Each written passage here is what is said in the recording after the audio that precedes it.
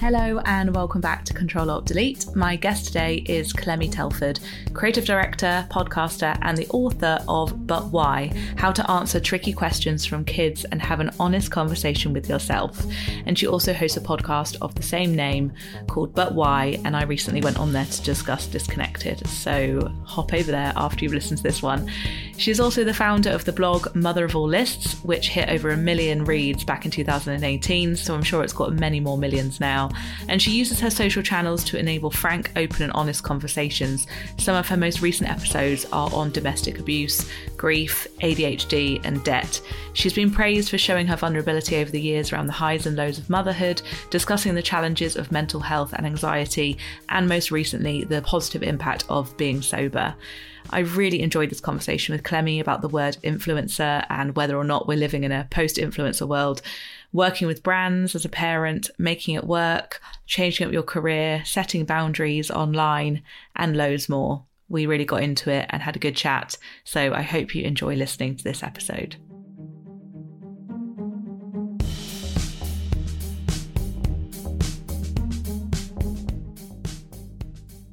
I'm just so thrilled to be sat here with a cup of tea and looking at lovely Clemmie's face on Zoom. I went on your podcast recently, which I really enjoyed. And there was so much I wanted to ask you. It was like, you know, when you're with a therapist and you want to be like, but I want to know about you. So I'm glad we're turning the tables today. So thanks for coming on.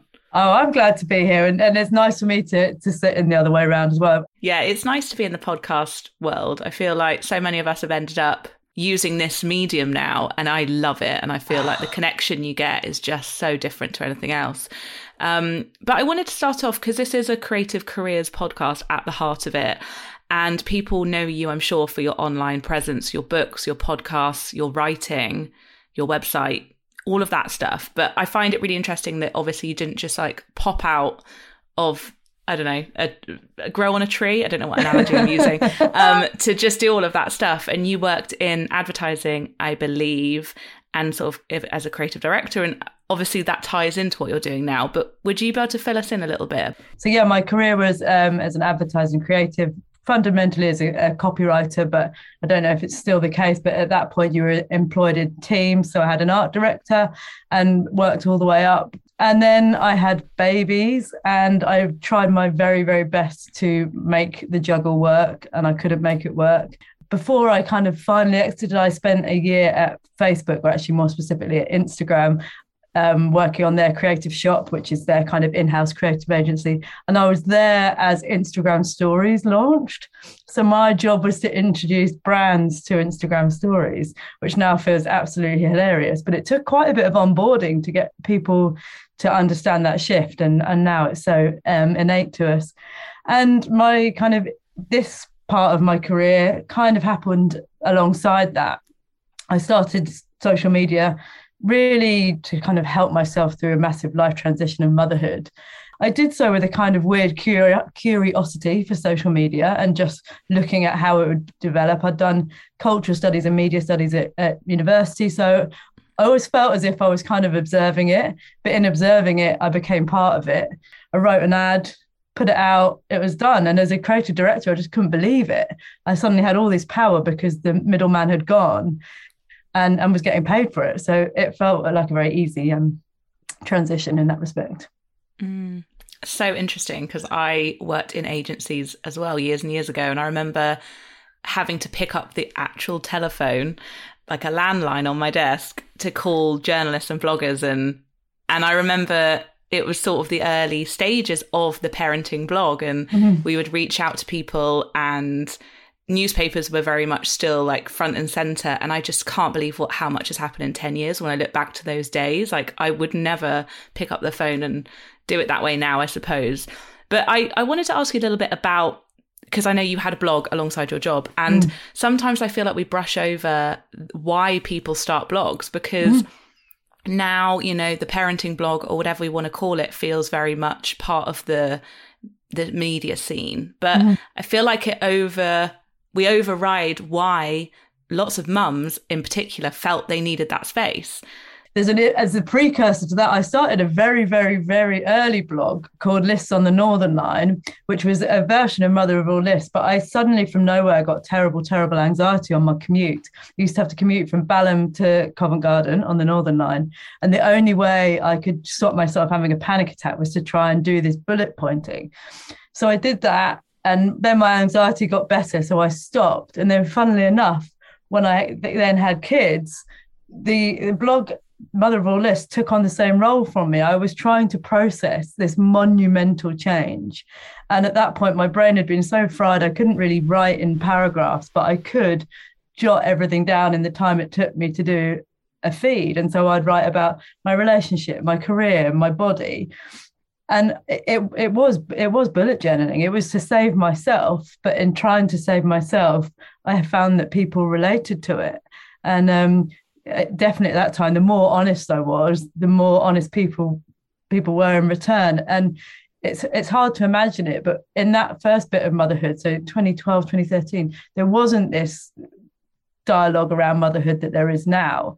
And so it was the first time that things had been broken down. It wasn't all the appearances of everything being sorted. It was the very truthful side of parenting, which is now commonplace, but it definitely wasn't then.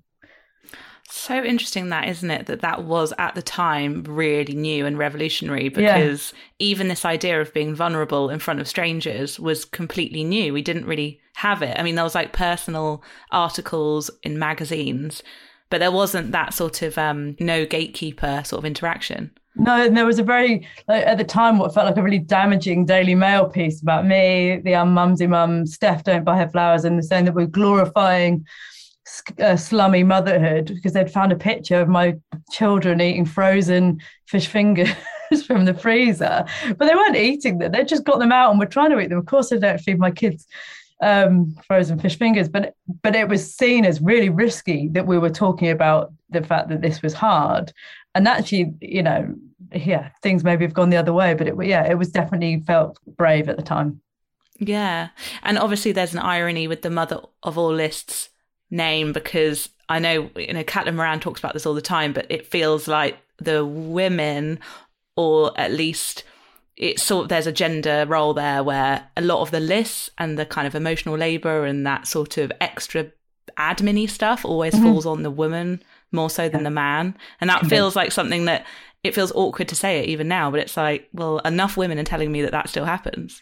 Yeah, and it's interesting because I'm in a household where my husband is a childcare provider and I'm the primary earner. And even with that flip, and he does a huge amount, there's something that is, and I don't think he'd mind me saying, that still sits in the maternal mind. And maybe that is a hang up on mum guilt, that I still feel that I can't completely check it out to him. But it's definitely true. Sometimes I go out for dinner with my girlfriends and they're all sort of, slagging off their husbands or boyfriends in nice ways about how they, don't take things up the stairs, or they don't remember birthday cards or stuff like that. And I'm like, oh no, that's me in my relationship. Like I'm the worst. Are you? Also, you have to accept and hand it over. I remember very vividly when we started this transition of me being, him being the primary childcare provider, he'd packed for holiday and I came back and these bags were packed and everything in me wanted to get them out open and and critique it. But what at the end of the day, what do you really need? We would have survived with anything. And I had to stop that behavior in myself, because if there were errors with the way he'd packed, it's for him to learn. And if I keep sticking my beak in, we don't move anywhere. So yeah, it's a definite transition. Yeah, and the idea of the juggle, or the reality of the juggle, I mean, do you feel like that conversation has progressed over the last however many years? And because I feel, I don't have kids, so I have no idea, but it's almost like there's no one solution. I know there's not a one size fits all to anything in life, but it feels like the impossible question still sometimes.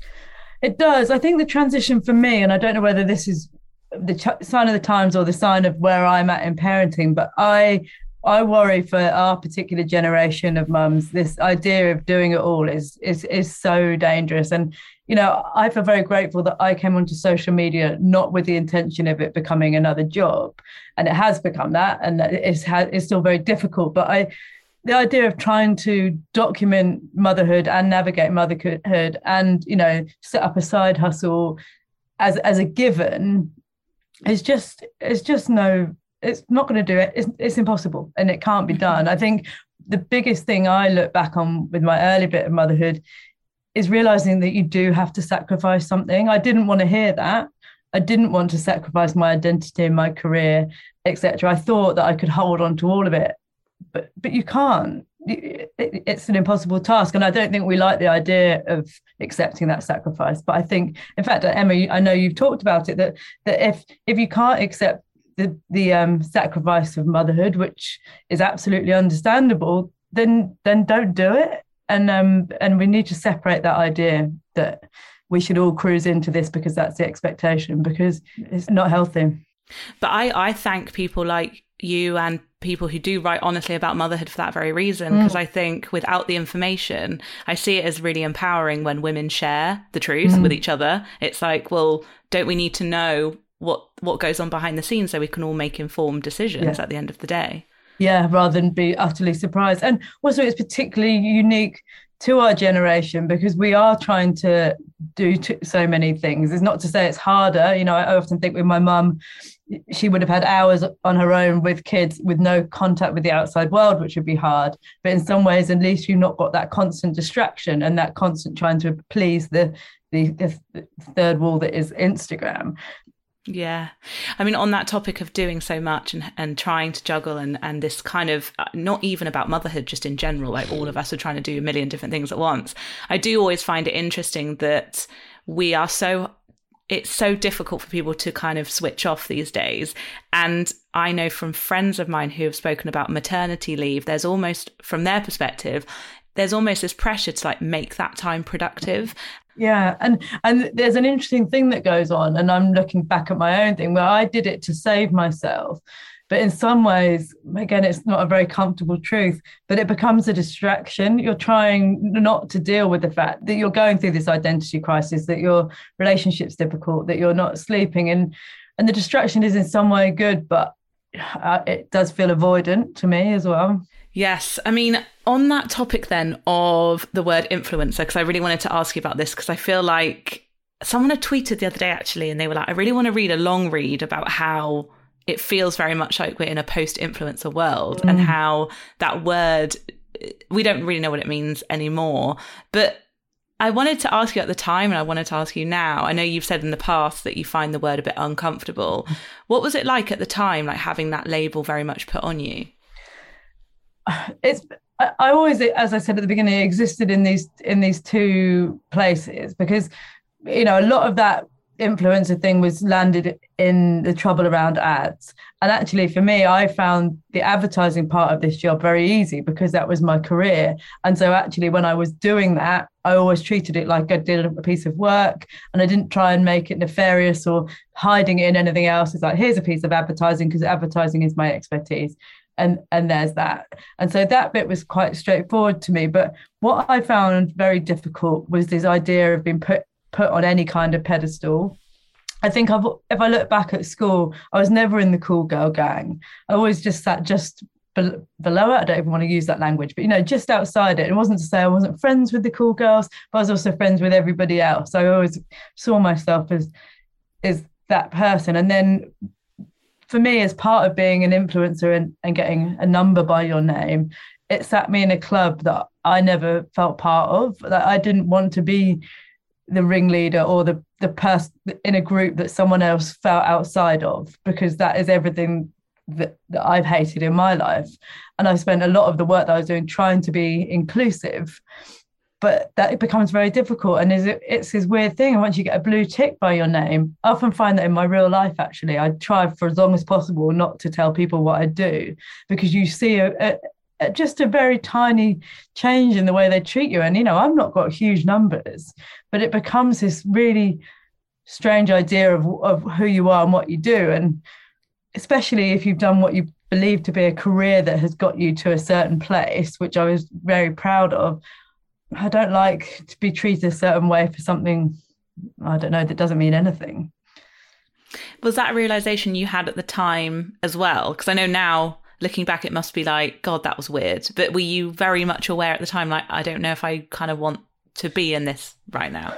Well, again, it's a strange thing because the group that I came into, the mum influencers, we also were all a bunch of women on maternity leave with very small babies who I found them, and we were genuinely hanging out with our kids in a time when your life is quite confused. And I got on really well with them, and they were women who were ambitious and opinionated, and they felt like-minded people. And so that was all very, very genuine. And then we had this weird thing where the collective power of us became more than something.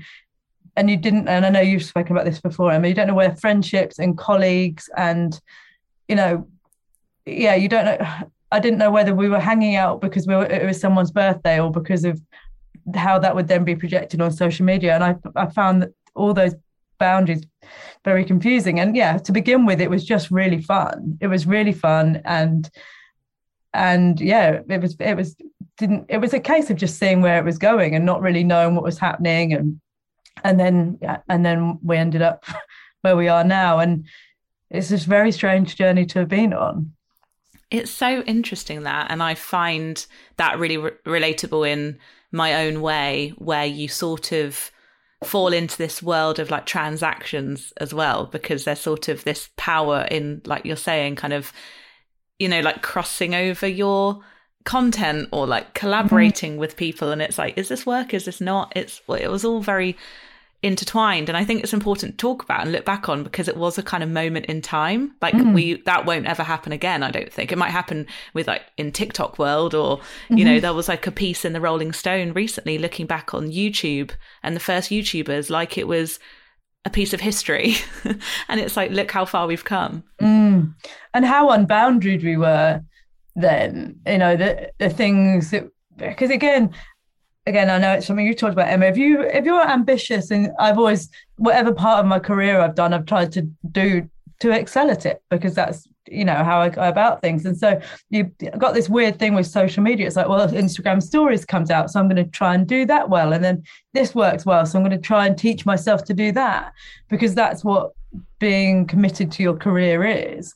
But in doing so, I just remember a really specific time where people started making content definitely to serve an audience, and I could see what success would look like in that way, and how you would dial up your numbers quite quickly. And that sounds easy to say, and like, well, if you knew how to dial up your numbers, why didn't you do it?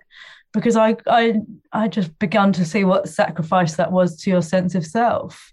And it's always been a decision I've made in the way that I've gone about things, where I didn't ever want to give myself over to things that much. And yeah, I've just been on holiday, and just after we put the podcast out from you, and I came off Instagram for the whole thing. And it's this weird thing. People love holiday content. I consume other people's holiday content, but I would rather have a holiday now than give my audience the better content. And actually, I will do a holiday review after, because there are some great places that people should visit. But the important boundary is I experience it for myself first, and then I will share it rather than sharing it in parallel.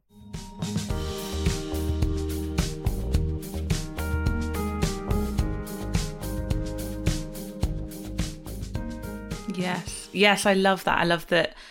I think a lot of people have learned about boundaries over the years, and probably by giving too much of themselves, they now realize where their line is.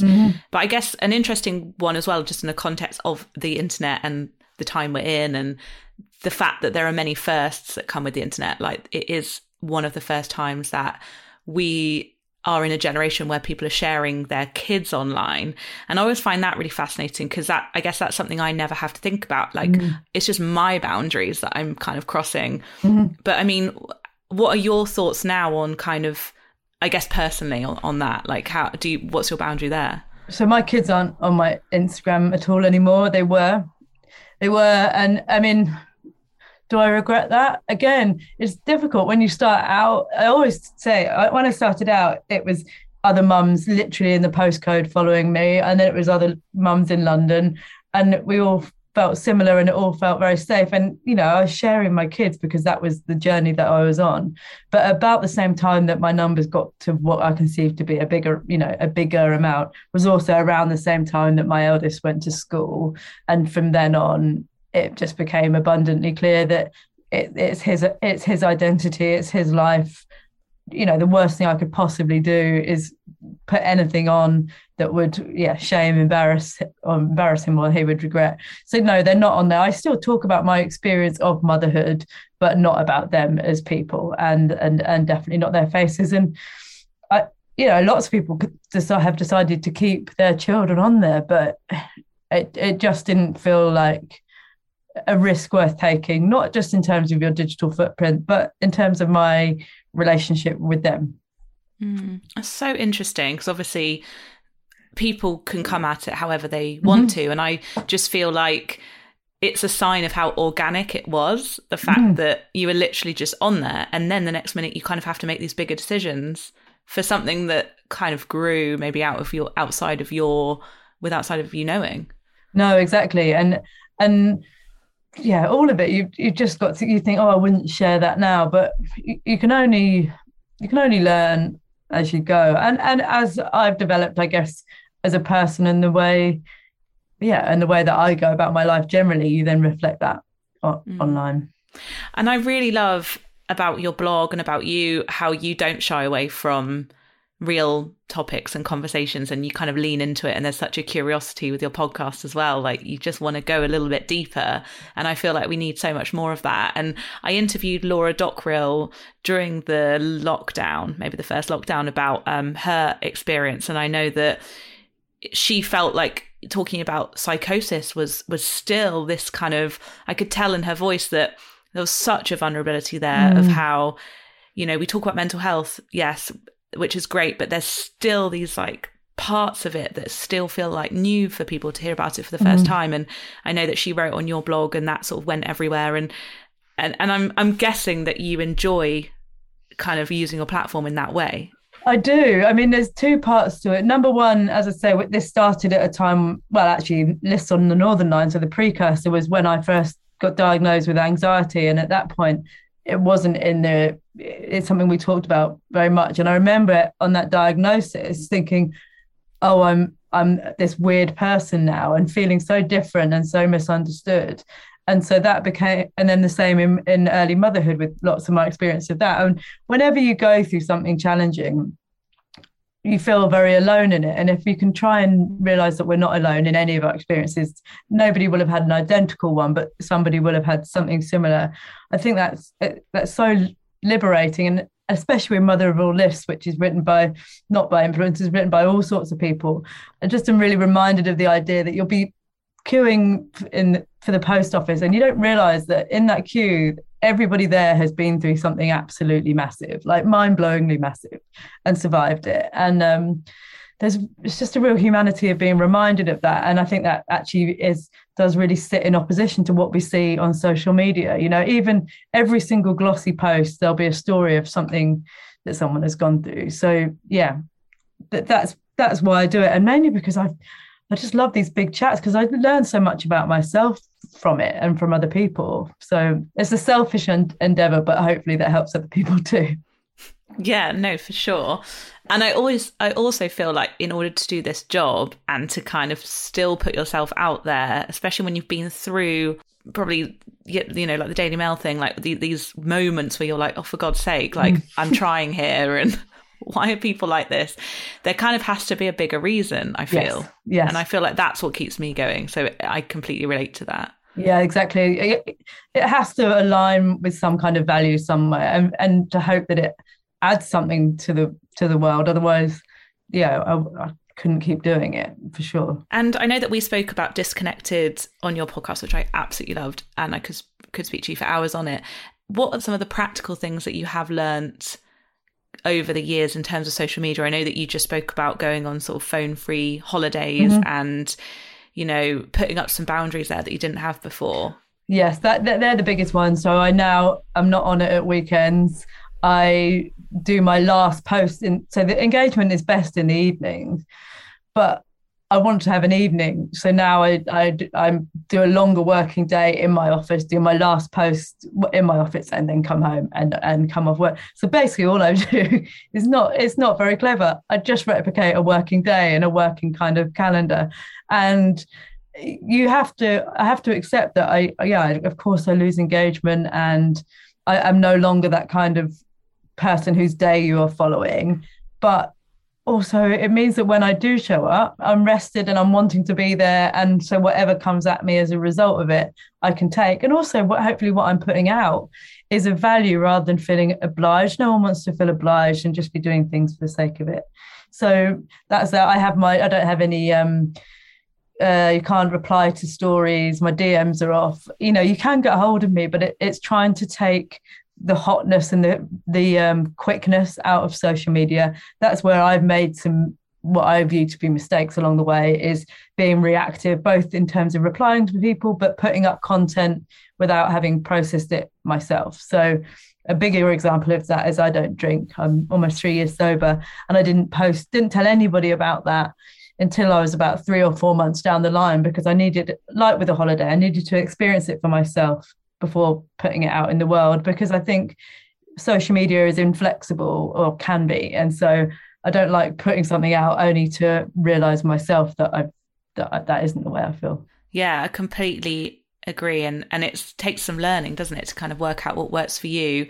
But also what I'm hearing in what you're saying, which I don't know if this is true or just me kind of projecting, but I feel like it's learning as well that it's a job, and fully putting boundaries around the fact that it's a job. Because for me, like the leaky kind of boundaries and being everywhere all the time was me almost being like, oh my God, I'm so lucky to do this job. Mm-hmm. I should be always accessible, or this is a hobby in some ways still. And now it's like, no, I need to like have some me time.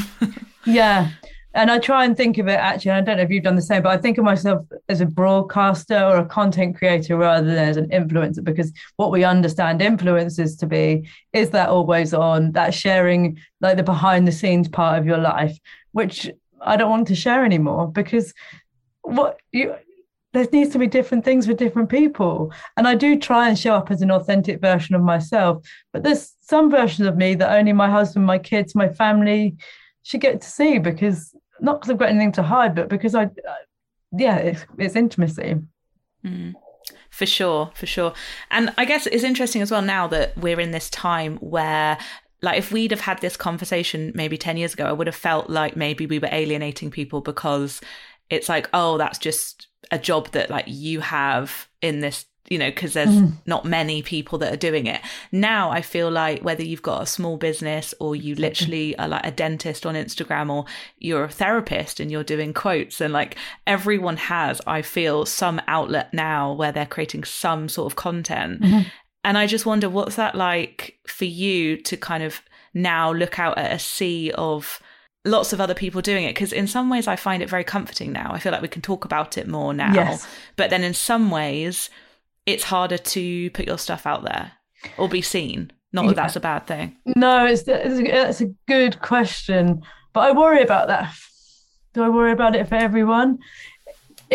But this is this general boundary that's confused, I think, that people need to realise that doing their social media is work. And if, say, you are a dentist and you're then trying to do that in the evenings, the social media part of it, you're going to go through a bit of a similar journey to what we've been through, which is like, oh, I haven't got my evenings left, I'm exhausted. And that's actually the main thing that I look at when I'm seeing people on social media, is thinking, oh, you've got this journey to go on with it. And that sounds really annoying and patronizing, but I don't believe it is sustainable to give so much of yourself to something long term without it having a detrimental effect on other things. That's the most important thing, isn't it?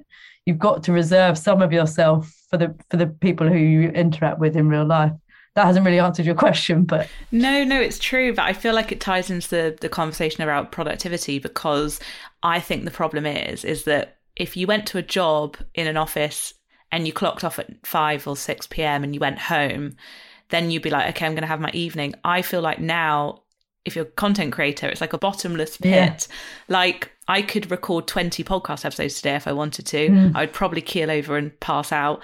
and I would hate it, but I could earn more money. I could do more. I could always do more. And I feel like that's where the shift is, in being like, oh my God, how much do I want to give and how much am I happy to get back for it? Yeah, but this is what the crux of the confusing thing about this, because I think from the outside, it might previously have looked like this is literally money for nothing.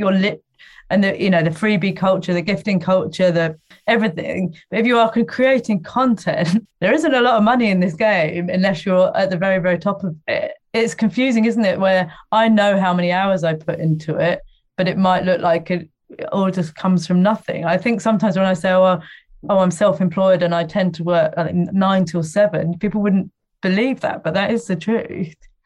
I hope I'm honest about the stuff that goes in behind the scenes, but that sort of laptop on the beach, digital nomad idea of a freelancer, I'm like, no.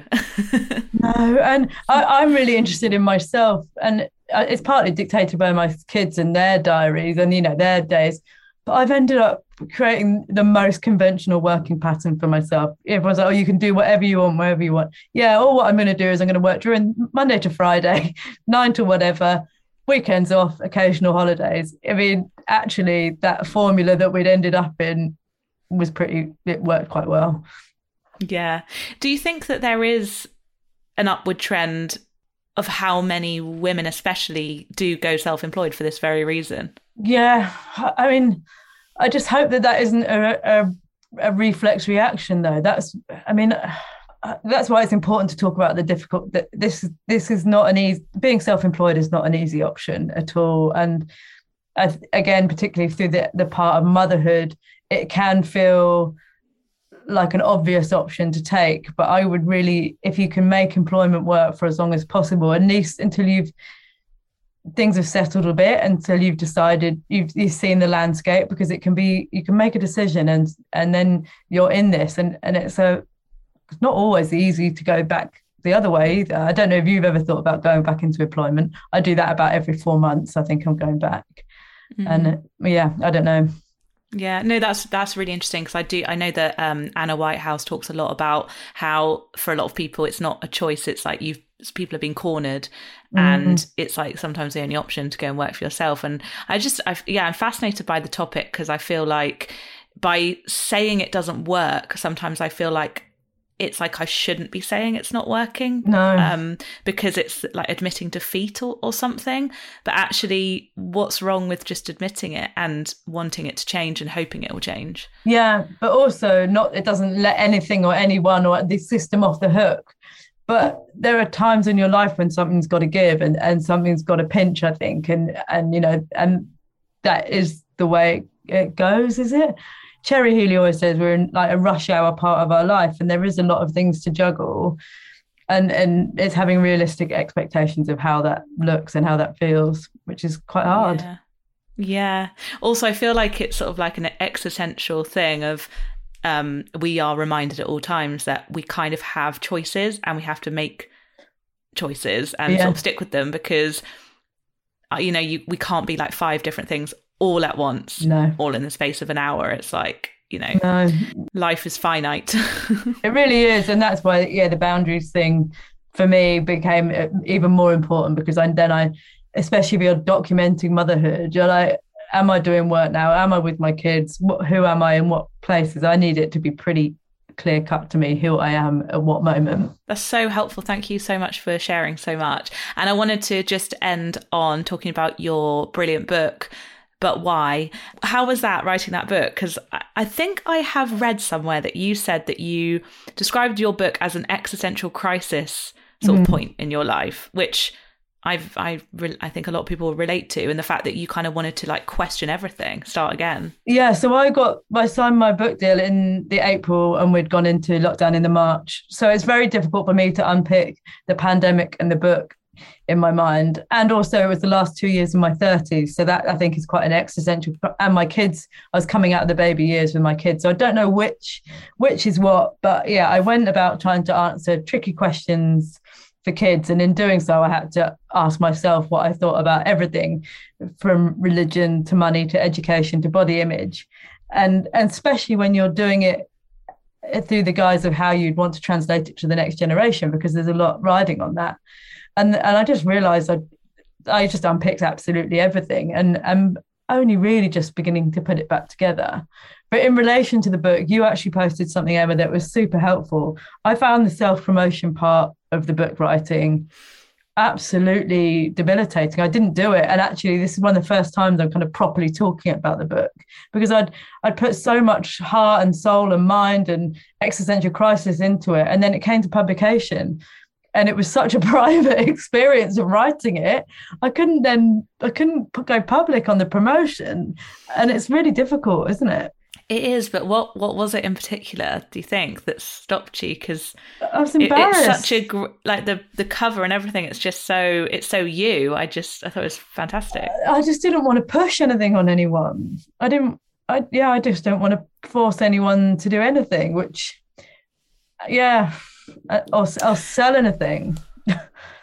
I know what you mean, and I think that's why I wanted to write that post that a few people have shared, because I think we forget that books aren't just a product, and I think they are packaged up, of course. They're like $15.99 sometimes or whatever, but actually the heart and soul that's inside those covers, most writers actually don't get paid huge amounts of money to do it. Like, it is a bit of a passion project, and most of the time you are having something to say that you genuinely think might change someone's outlook for the better. And so it's like unpicking that and being like, look, I'm not selling you anything here. I'm actually offering up something here. Yeah, it's so true. And I've never read anyone else's book and had anything except for like great thoughts about it. And even, I'd say 99% of any book I've ever read, I've taken something from it. It's a very interesting experience. Publishing is a lonely game, isn't it? And the amount of, if you've begun to drill into the cost, how much you make per hour gone into it, wow, it's definitely not a lucrative thing. But I'm trying. I'm coming up to paperback publication in not that long. I'm trying to do better at it. I'm surprised at myself how badly I struggle with self-promotion.